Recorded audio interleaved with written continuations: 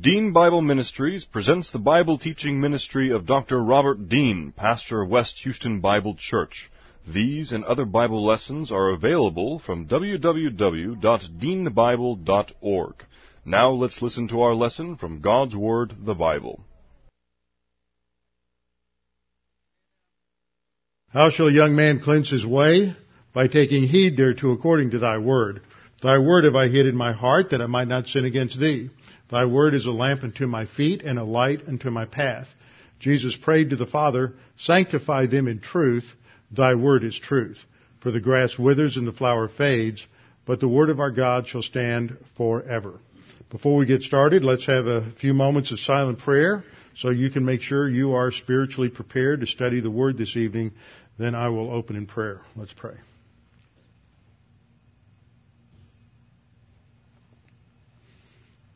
Father, we are indeed grateful that we can come together this evening to study your word, to come to a greater understanding of what you have revealed to us, that we might, under the ministry of God the Holy Spirit, take these things and apply them to our thinking and to our lives, that our lives may glorify you in all that we say and do. We pray this in Christ's name. Amen. Okay, we are still in our introduction to Acts, and what I passed out this evening, as I said earlier, will go up on the internet. Each week I'm revising this a little bit and updating it, picking up on some of the typos. So we should have this set up through these, at least page 17, out there sometime tonight or in the morning. We have gone in the past down to through Roman numeral 10, which is where I stopped the last time. And so tonight we're starting up with Roman numeral 11.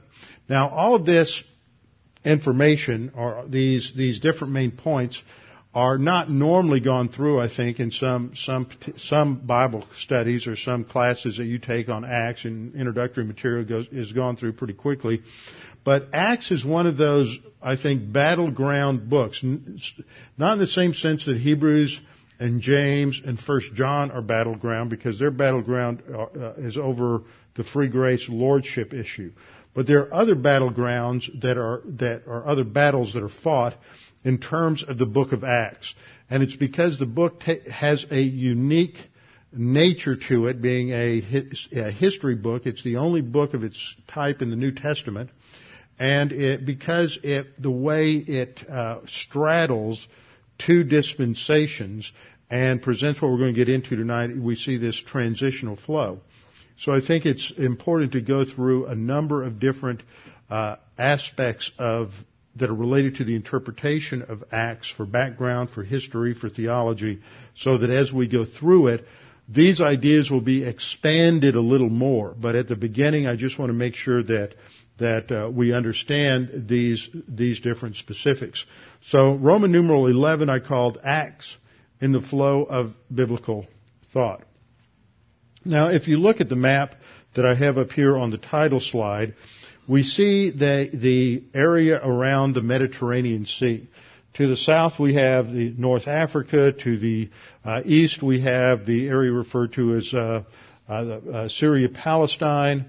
To the north you have what is now modern Turkey, Greece, and then the boot of Italy. If you look at that map, you see where the focal point of the expansion of the gospel is from Jerusalem is north and west. And the book of Acts does not focus on what goes on south, other than the very brief hint related to the Ethiopian eunuch whose salvation occurs. And then, of course, he's going to go back to Ethiopia, take the gospel with him. We don't see Peter going east to Babylon, although based on 1 Peter, that is exactly what he did, because Babylon had the second largest population of Jews in the ancient world, and he is the apostle to the Jews. And so he went east to Babylon, but we don't hear anything about that in Acts. Acts goes north and west. Why does God ignore these other areas? Why is it so important that the gospel went north and west? Why is it that God's sovereign directive will through the Apostle Paul, took the gospel north and west into Europe and not into these other places. Now, some people may say, well, it was more logical because of the Roman Empire and because of the existence of the Pax Romana, the peace of Rome that existed for about 300 years and made it possible for the gospel to expand throughout the Roman Empire because everyone in the empire spoke Latin, because of the highways, the roads, the transportation. It was easy for the gospel to expand. But why couldn't God have raised up a different empire? Why did he have this empire raise up in Western Europe? Previous empires expanded throughout the Middle East. For example, under Alexandria, with the expansion of the Greek Empire, you not only had Greek in the West, but you also had the empire moving across to Persia. They conquered Persia all the way to the Hindu Kush, all the way to Afghanistan, Pakistan, northern India, all of what we think of as the Middle East, Iran, Iraq, Jordan, Saudi Arabia, all of those areas over to Egypt were all under the control of the Greeks. Why didn't God send the Lord Jesus Christ during that particular era? A lot of interesting things there. And I think to understand this, we have to go back into the Old Testament to Genesis chapter 9. Genesis chapter 9, we have this interesting little episode between a drunk Noah and his sons. And as a result of that, Noah gives a prophetic pronouncement that is basically a structure of the history of the world in terms of his descendants. Now, the point I'm making here is that, as I've said again and again and again, unlike the way a lot of people approach the Bible in just sort of a piecemeal fashion, or we're just going to cut and paste out of this book or cut and paste out of that book, we have to look at the Bible, all 66 books, as being what they claim to be, and that is a revelation from God to us, and that they all fit together and they complement each other and they intersect so that you can't really understand one part without fitting it into the other parts that make up the whole.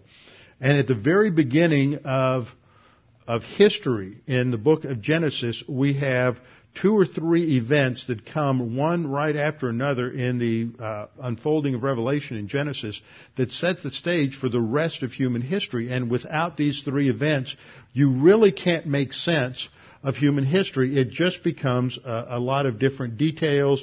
You can study military history, economic history, you can study political history, you can study ethnic migrations, all these things, but you don't really have a solid overview that gives meaning to those individual parts. And as a result of not having that overview, it's easy for people to misunderstand, misinterpret the details, and also many people will come in and take those details and will reconstruct them and fit them into different frameworks.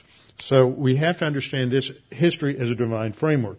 So Noah has this little episode after the flood where he plants a vineyard and he drinks of the fruit of the vine, and he becomes drunk, and he's laying uncovered in his tent. He's laying naked in his tent.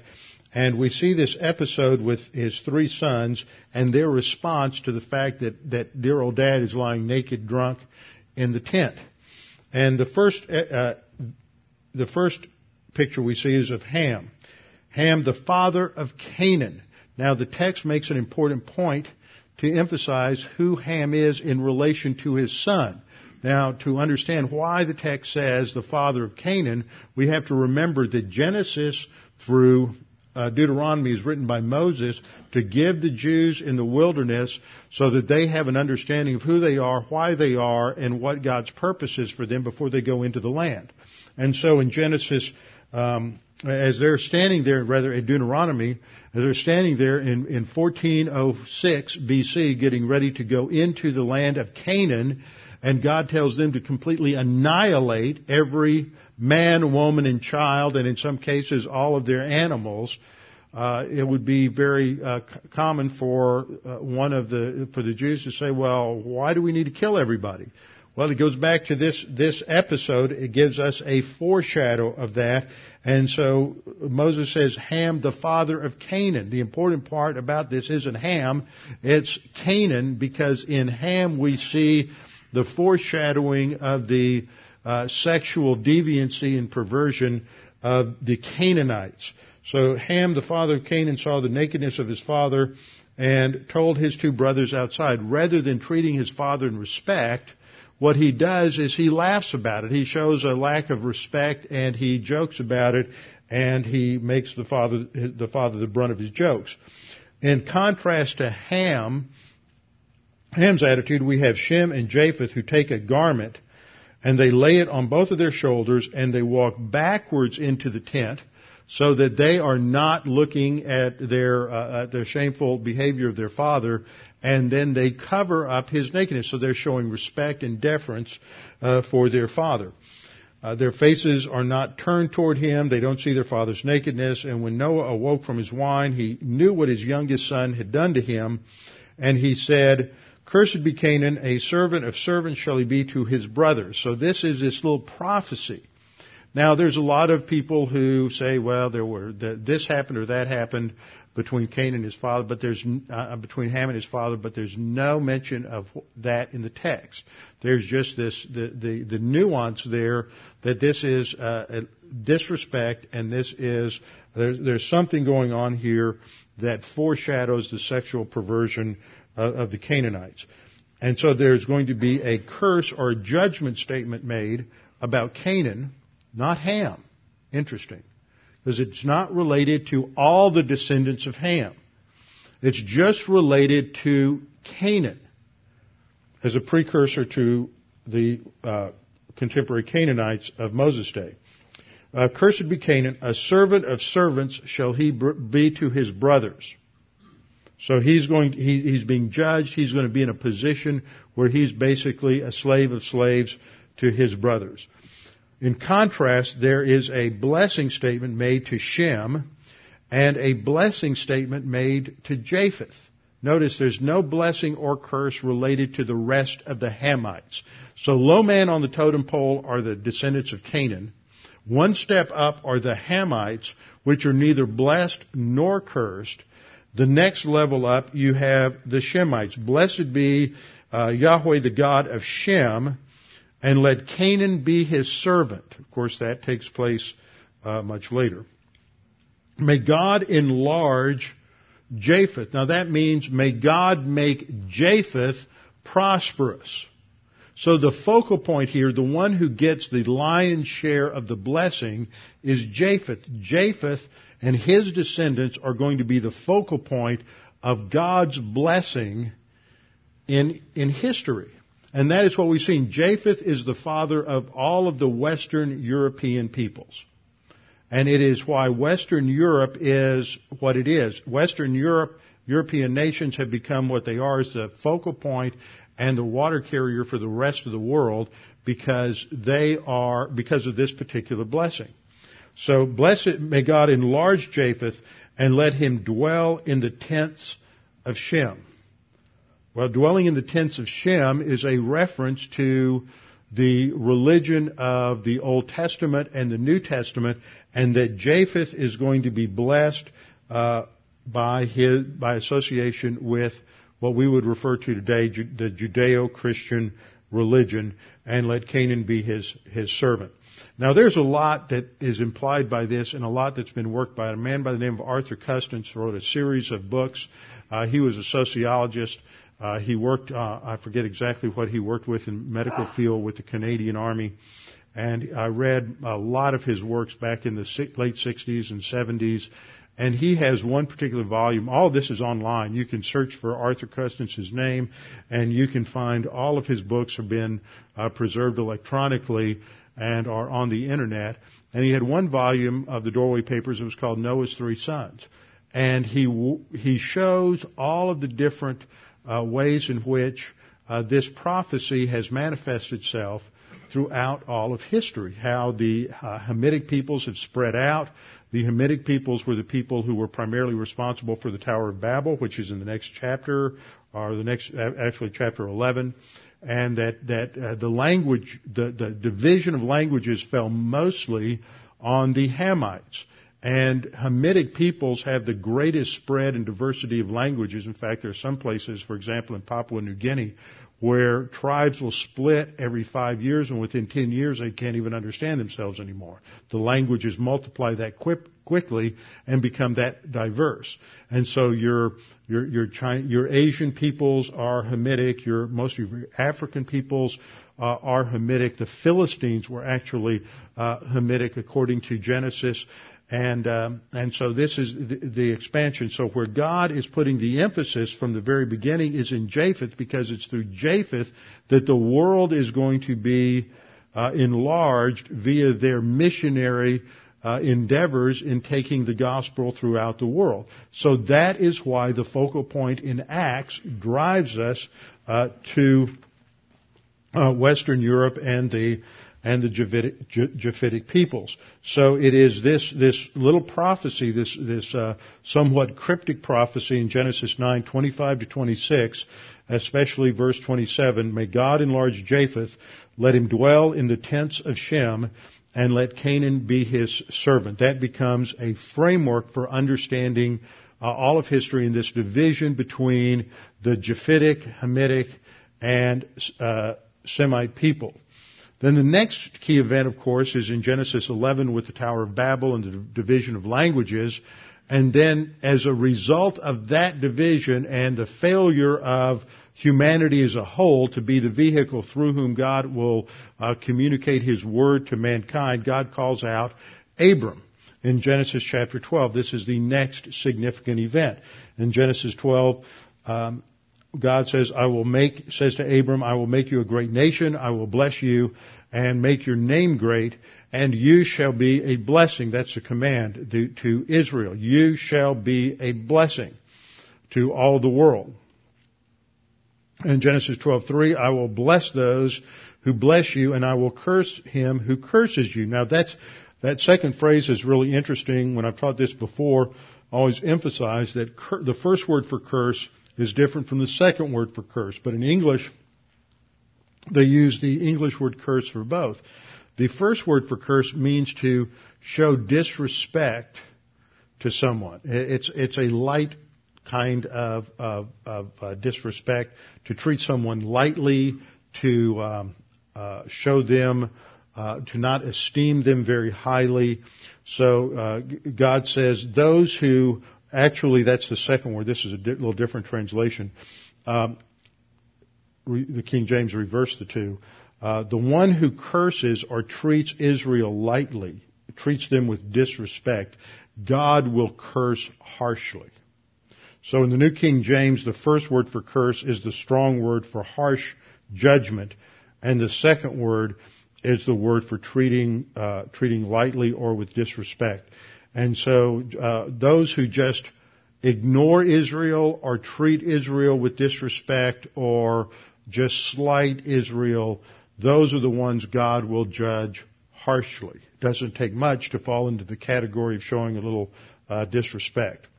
And in you, or by you, or through you, actually, all the families of the earth shall be blessed. So Abram becomes the fountain of blessing to the entire world. So it's going to, that fulfills that, he's a descendant of Shem, so that fulfills that Shemitic blessing aspect that comes out of the Noahic prophecy.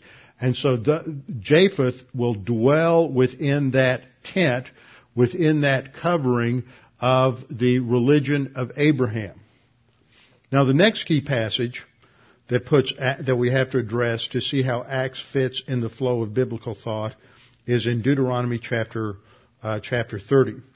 Deuteronomy chapter 30 we read, now it shall come to pass when all these things, and that refers to the judgments that God promised upon Israel, that if they're disobedient, He'll scatter them throughout all of the earth.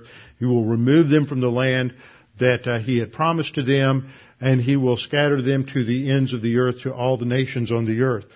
So then God promises hope Now it shall come to pass when all these things, all these judgments have come upon you, the blessing and the curse which I have said before you, and you call them to mind among all the nations where the Lord your God drives you, and you return to the Lord your God and obey His voice. That's the key phrase there, to return, to turn back to God. This is going to be the message that we hear in the first part of Acts to the Jews, is to repent.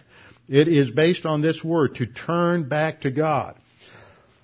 So, in terms of how Acts fits in biblical thought, first of all, in terms of the Noahic prophecy, the prophecy is that eventually it will be the descendants of Japheth, the European nations, those European tribes, that are going to be the focal point of the blessing that takes the gospel throughout the world. That's why Acts focuses on Europe.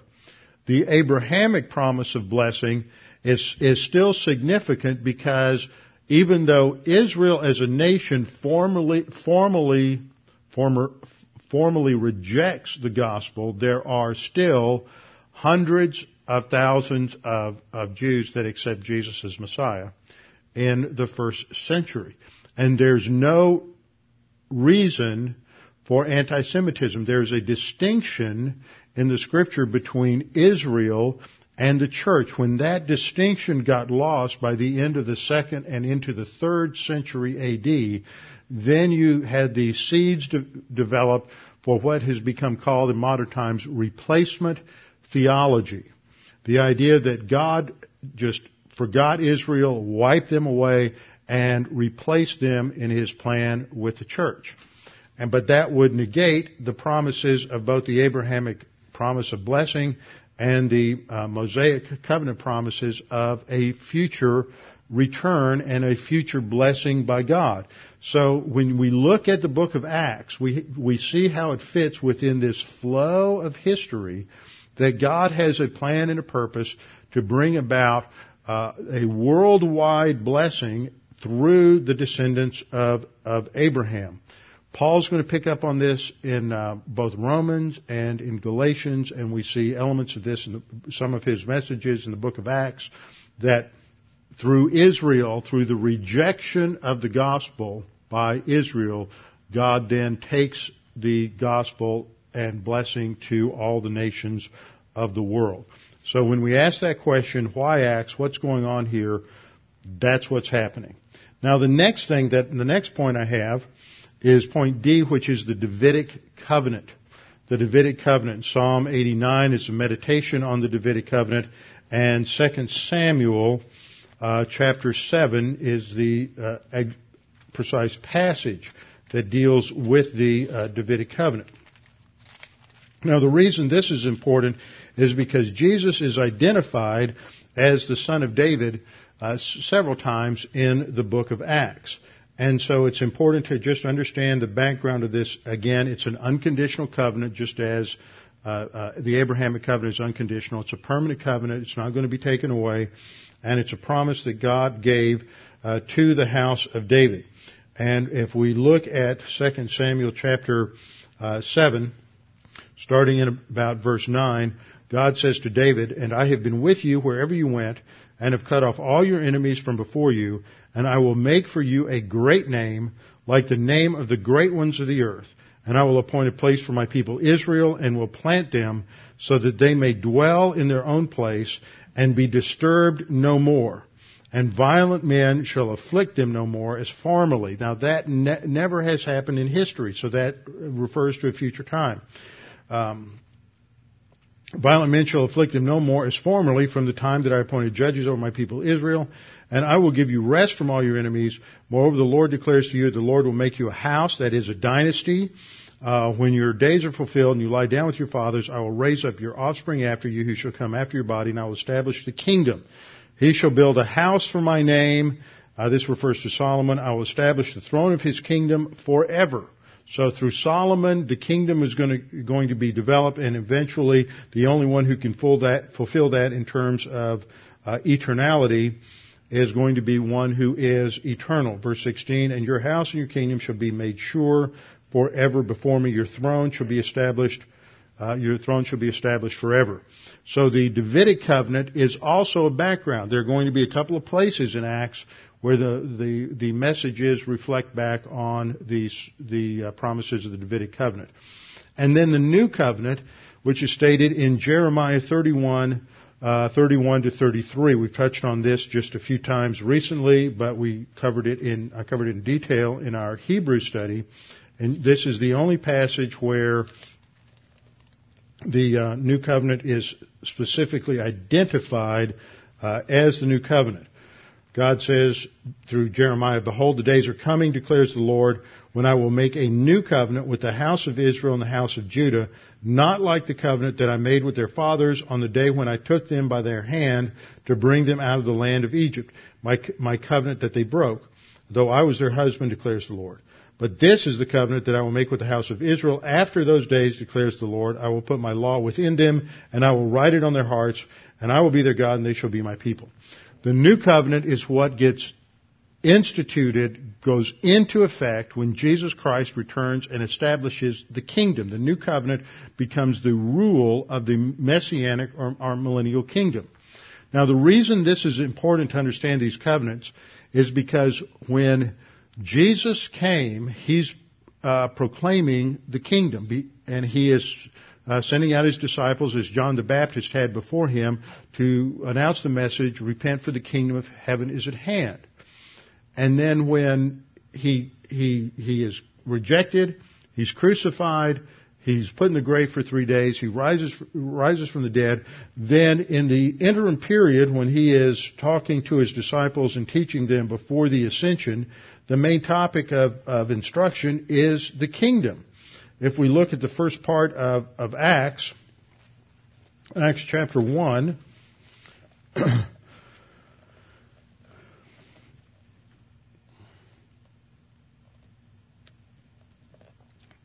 we learn that He is, at the end of verse 3, he says, verse 3 reads, "To them He presented Himself alive after suffering by many proofs, appearing to them during 40 days and speaking about the kingdom of God."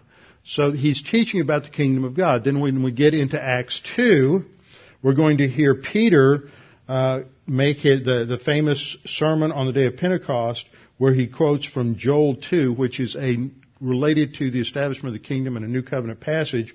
"In the last days it shall be, God declares, I will pour out my Spirit on all flesh, and your sons and your daughters shall prophesy." Now, it never mentions the new covenant in Joel 2, but the description of what happens at that time is identical to what's described with the new covenant.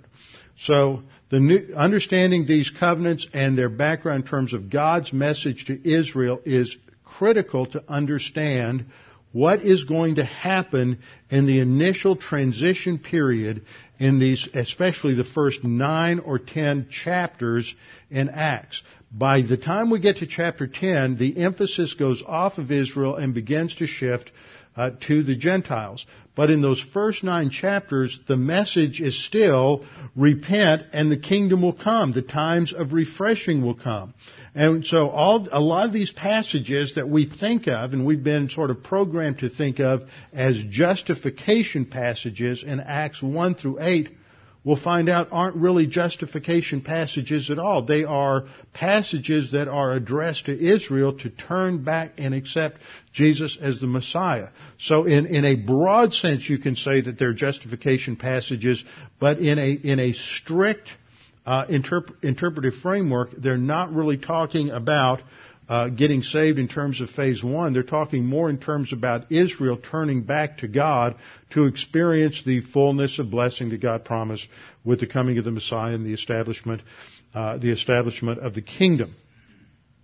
So that sets a very important background. We see this transition taking place in Acts as we see the transition between Peter and then Paul. This is the next Roman numeral. Roman numeral 12, just outlining the 2 distinct ministries of Peter and Paul and showing that there's a parallel there.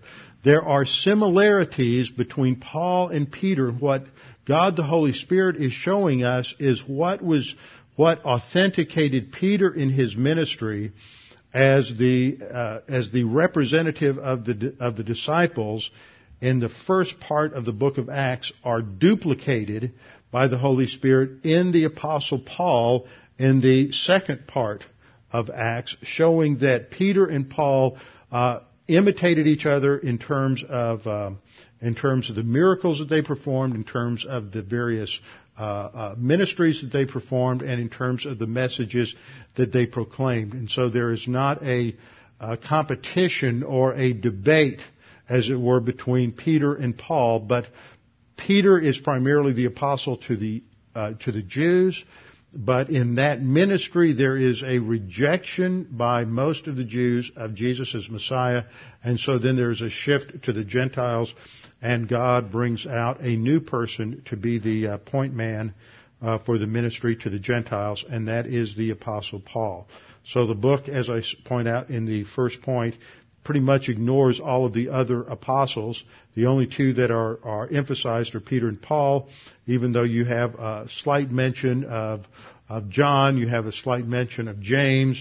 You really don't, they don't say anything, they don't play any kind of a significant role.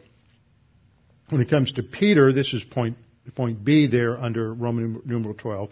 Peter's the major figure in the first 12 chapters. Paul's introduced at the end of, I believe it's at the end of chapter 7, and he has his conversion. But Peter is still the major figure in these first 12 chapters. He gives a major sermon on the day of Pentecost in Acts 2. There's a second event in Acts 3 when he, accompanied by John, commands the laymen to walk, this major miracle, and then there's another sermon. It's Peter who addresses the Sanhedrin in Acts chapter 4. It's Peter who explains why Ananias and Sapphira are disciplined via the immediate sin unto death by God the Holy Spirit in Acts 5. He performs many miracles. Even his shadow, those who needed to be healed, if they just got in his shadow, expressing faith, they were healed in Acts chapter 9. It's through Peter and John that the Samaritan believers are initiated into the church. It's not a separate, distinct act.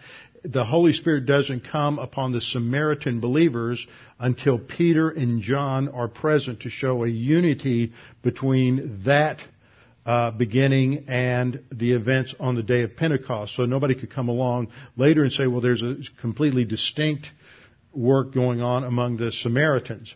It's unified by the presence of Peter and John.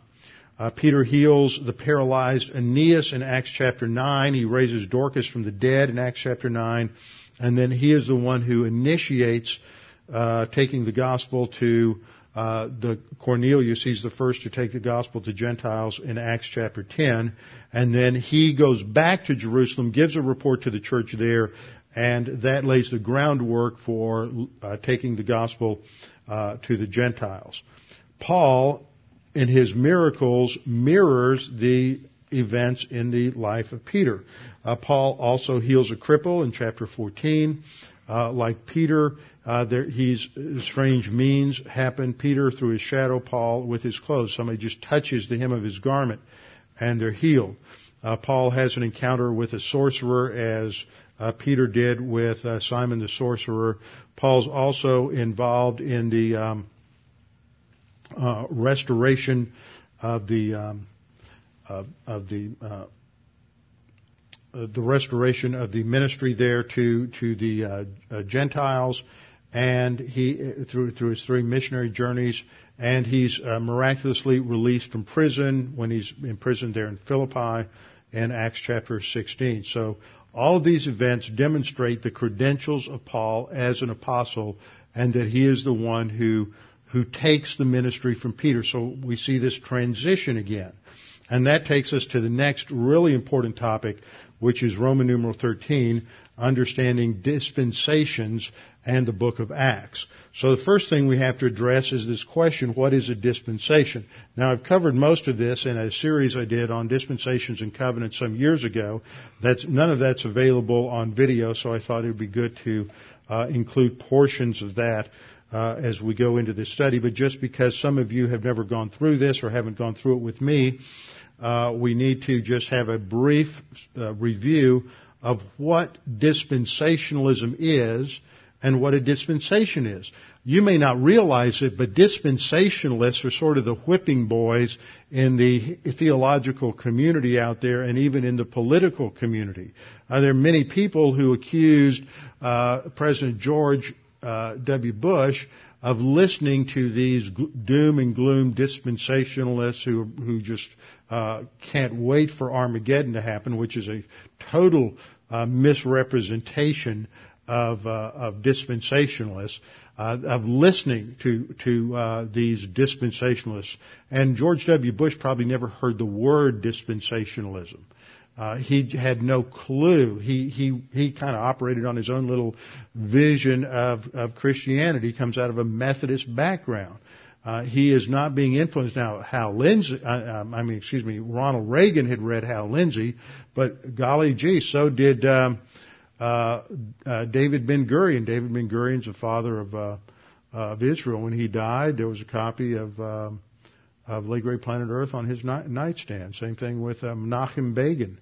He was Prime Minister at the time of Jimmy Carter, and Begin met with Anwar Sadat. Jimmy Carter went through that whole thing, establishing peace between Egypt and Israel. And Begin also read Lay Great Planet Earth. And so did Ronald Reagan, but they didn't run out and try to make Armageddon happen, which is what people who have no understanding of these issues and no recognition of truth, how they try to misrepresent and distort what we believe and what dispensationalists believe. So it's important for us to just take a brief review of what dispensationalism is, and it is a theology, a way of looking at the Scriptures, a theological system that derives from a specific, consistent, literal interpretation of the Scripture. The word dispensation isn't used that much in your more modern translations, New English, the NIV, the ESV, the NET Bible. Usually they translate the Greek word oikodomeo or its equivalents with the word administration or stewardship. They don't use the word dispensation anymore. Dispensation had these same ideas, but it's more of an older English word. So a dispensation, the root meaning of the Greek word is an economy or a period of administration. And so it looks at history as God administering history, or the way in which God rules over history is through various administrations that are defined by Him via primarily through His covenants. So a dispensation, just to begin with, give you a brief target definition. A dispensation is a distinct and identifiable administration in the development of God's plan and purposes for human history. In other words, there are certain characteristics of each period of time that based on what God told man, how God told man to worship Him, and various things that were part of Revelation. And even many covenantalists and those in replacement theology believe to some degree in dispensations. I mean, some have quite a few dispensations. That's not the essence of dispensationalism as it is defined. And so anyone who is not going to the temple in Jerusalem or trying to go to the temple to Jerusalem to sacrifice, anyone who is not sacrificing a lamb on a regular basis in order to have a relationship with God is to some degree a dispensation. They realize that something is different between the Old Testament way in which people came to God and the way people come to God after Jesus Christ. Dispensationalists, that is, scholars within dispensationalism, have defined it in different ways. Now, dispensational theology didn't begin to get focused, did not begin to be clearly articulated until the early 19th century. and you might say the father of modern dispensational theology, was a man by the name of John Nelson Darby. John Nelson Darby was British. He was originally ordained in the Anglican Church, and then he left the Anglican Church and became heavily involved in a group that had already begun called the Brethren, or the Plymouth Brethren. And he had suffered a leg injury, and he had to rethink. During that time, he rethought his theology, and he became much more biblical as he thought through, based on a consistent literal interpretation of Scripture, the teaching of Scripture. He influenced a number of people, including in the 19th century, came to America, I think, 4 or 5 times, and influenced via his writings a number of different people, one of whom was this man, Cyrus Ingersoll Schofield, C.I. Schofield, who had been a highly decorated soldier in the Confederate Army, went to St. Louis after the war, became a lawyer and a drunk. Those don't necessarily go together. And then, at which time he heard the gospel and was saved, and entered into the ministry, and was highly influenced by a Presbyterian pastor in St. Louis by the name of James Hall Brooks. And James Hall Brooks was one of the early dispensationalists. There's no direct connection with Darby, but there was probably some that we just haven't uncovered yet. Schofield is famous because he wrote a study Bible. It was first published about 1909 by Oxford Press, still published by Oxford Press, and very popular. And through his study Bible, people came to understand dispensationalism. And he defined a dispensation as a period of time during which man is tested in respect of obedience to some specific revelation of the will of God. So he adds this idea of a specific test. Now, in my initial definition here, I pointed out that the dispensation is distinct and identifiable. There are certain characteristics. There are certain things that God says to do. How, for example, under the Mosaic Law, specific instructions on how to worship God, what kind of sacrifices to bring, all of those kinds of things, dietary laws, things of that nature.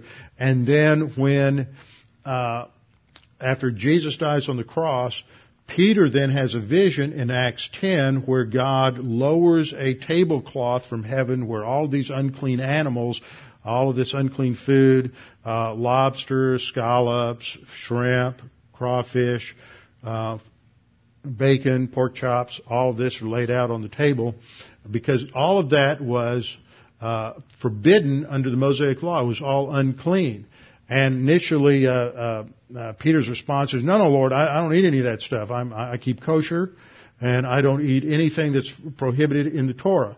And God says it's all clean. 3 times they went through this, and Peter got the message that what God declared to be clean was now clean. And so there was obviously a dispensation, a shift in what could be done, what God mandated in the Old Testament, and what was now legitimate and permissible in the New Testament.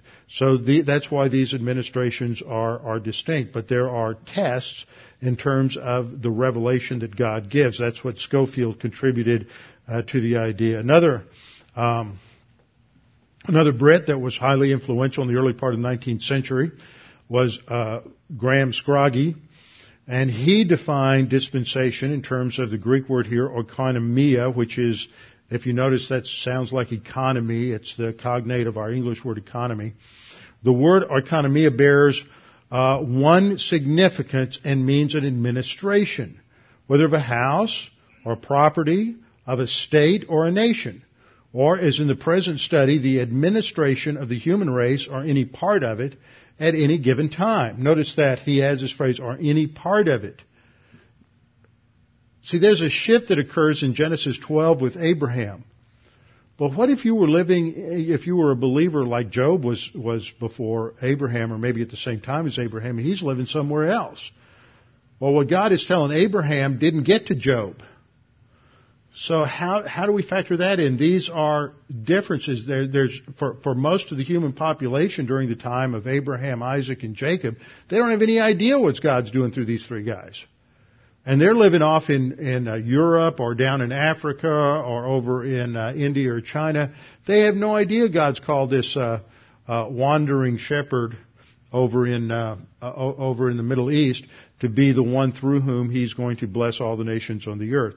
So that's really important to understand that aspect of the definition He provides, or any part of it, at any given time. Just as a parent would govern his household in different ways, according to varying necessity, yet ever for one good end, so God has at different times dealt with men in different ways according to the necessity of the case, but throughout for one great grand end. There are some things that are the same throughout all the dispensations. Salvation is by faith alone, and some things that change. Now, this man wrote a book called Dispensationalism. Dispensationalism Today came out in the 1960s. Charles Ryrie, at the time he was the head of the theology department at Dallas Theological Seminary. He's mostly known today by people because of the Ryrie Study Bible. He was one of my professors when I was at Dallas at the end of the 1970s, and that book has been redone, and now it goes by the title Dispensationalism, and it's probably the best single volume work on dispensational theology out there today. And Dr. Ryrie identified a dispensation as a distinguishable economy in the outworking of God's purposes. He was always he could cut a definition down to the smallest possible, and that's what he always wanted. Ryrie was great. He had his doctorate from Dallas and also a doctorate from the University of Edinburgh. Just brilliant, very soft-spoken. You could always just see the wheels turning. And he taught senior theology. Had him for 2 or 3 other courses, but also senior theology. And you would be given something to read related to different aspects of theology. Senior theology was like a review course for all the other branches of systematic theology. And so you would have to read for class 15, 20-page article written on a particular topic, the Trinity, sanctification, justification, regeneration, whatever it was for the day. And he would go down the line. Everybody had assigned seats. You had to sit in the same seat every time. And he would start where he'd left off the day before, and he would just start asking each student questions. The question might be, based on this particular verse, this problem in the verse, how do you handle that? What would you say if someone were to ask you this question based on this verse? And you just had to be ready. You had 5 buyouts during the semester, and the rest of the time you were on the hot seat. And that was a lot of fun. I don't think they get anything quite as fun today. So Ryrie was a master at that. Now, about 10 years ago, as they were putting together the Tim LaHaye Prophecy Study Bible, I was asked to write the 1-page article describing dispensationalism, and this is how I articulated dispensation in the Tim LaHaye Prophecy Study Bible. A dispensation, therefore, is a distinct and identifiable administration in the development of God's plans and purposes for human history. That picks up on elements from some of these different dispensations. A closely connected but not interchangeable word is age. Age picks up a time factor. Dispensation itself doesn't mean time, it just means an administration. Age picks up a time factor. God manages the entirety of human history as a household, moving humanity through sequential stages of His administration, determined by the level of revelation He's provided up to that time in history. Now that's important because we have to understand that there's a progress in revelation. Abraham knew more than Noah did. David knew more than Abraham. Paul knew more than David did. So John knew more than Paul did, especially in the area of eschatology. So there's a progress in revelation down through time until the canon was closed. And so especially each time there's a covenant shift or an additional covenant, there's something new required or expected by God of a particular part of humanity. In conclusion, each administrative period is characterized by revelation that specifies responsibilities, a test in relation to those responsibilities, failure to pass the test, that happens in every dispensation, and God's gracious provision of a solution when failure occurs. So I've tried to pick up elements, the strongest elements of each of the previous writers, theologians, to pull that together. So that gives you an idea of what a dispensation is. A dispensationalist, though, is not simply someone who believes that God operates in different ways at different time periods in history. So what makes a dispensationalist a dispensationalist? What is, the Latin term is sine qua non, which means without which nothing. What is the key element that you've got to have that makes a person a dispensationalist as opposed to replacement theology? That's really all there is. Now what happens today is that people want to create a boogie monster out of the Roman Catholic Church and their extreme Christian anti-Semitism in the Middle Ages and say, now that's real replacement theology. But let me tell you, the guys down at the Reformed Baptist Church who are into covenant theology and the guys who are reconstructionists and preterists, they're just as much into replacement theology as anybody else.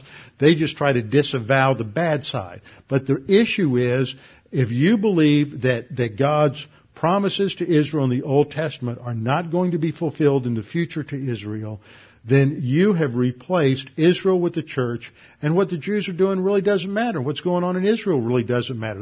That's what happened with John Knox Seminary, which is associated with the ministry of James Kennedy. He's gone to be with the Lord now and knows the truth.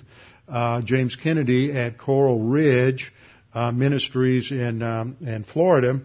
They put out a letter in the early part of the 21st century, right after 9/11, because so many conservatives were focusing and emphasizing the importance of the U.S. support for Israel, that they put out an open letter saying, no, this is all wrong. We don't really need to support Israel. It doesn't matter.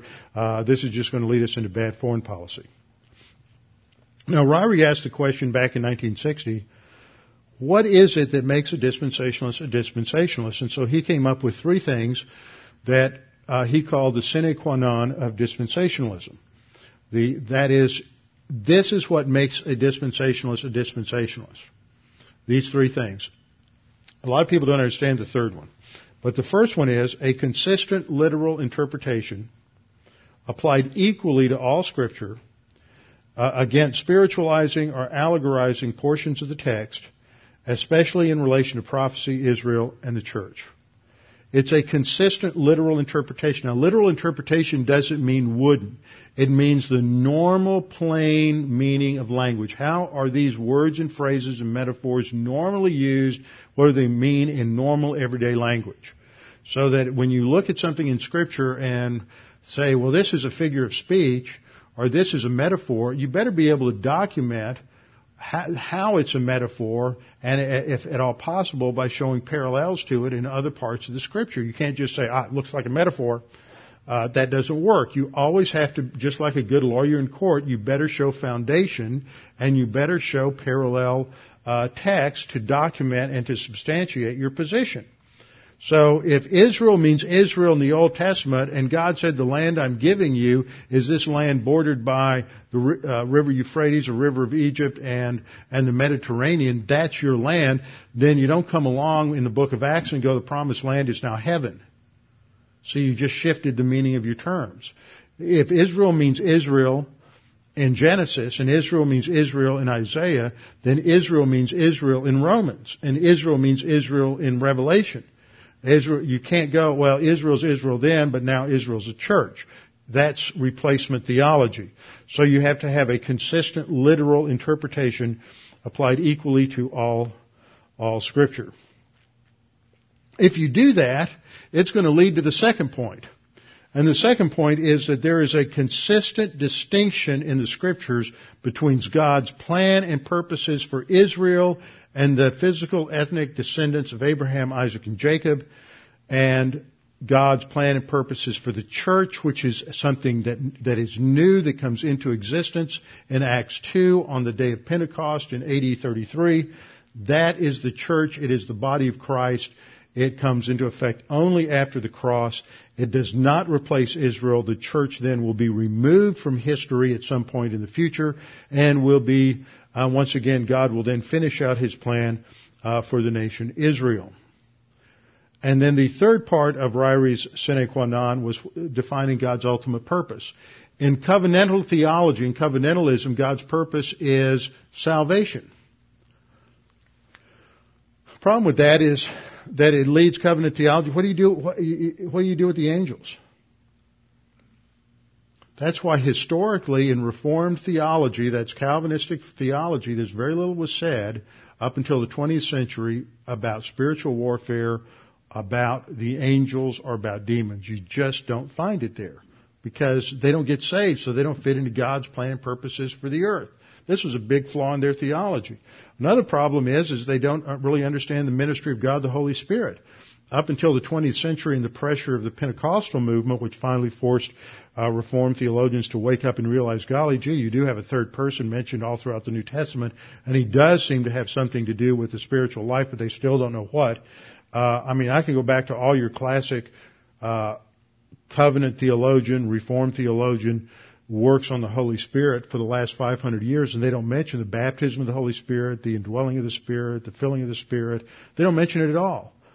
Because the church existed from Adam. It didn't start in Acts 3. So if you hold to covenant theology, the way you handle the text of Acts is going to be really different, especially when it comes to Israel and the church.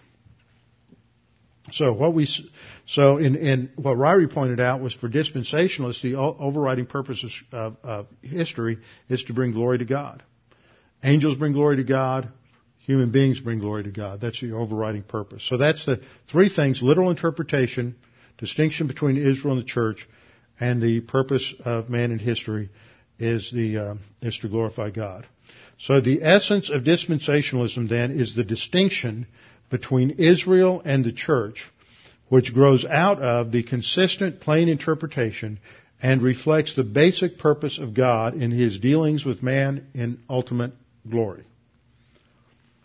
Well, that just takes us down through Roman numeral 13, and I really have a couple more things I want to point out from the notes that you see in relationship to Acts, and so we'll come back and finalize that next week, and then get into the last section, which deals with just some basic historical background material related to the book of Acts and trying to understand who's who when we read in the book of Acts about the Herods.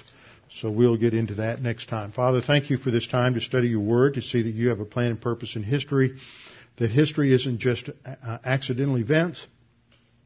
You have a plan and purpose for Israel, a plan and purpose for the church, and that eventually all things will come together in fruition and completion when Jesus Christ returns and establishes His kingdom and fulfills the promises to Israel, and the church will take her place at His side as the bride of Christ to rule and reign with Him during the kingdom. Father, we pray that you would encourage us with these things that we study and help open our eyes that we may understand your word more clearly. We pray this in Christ's name. Amen.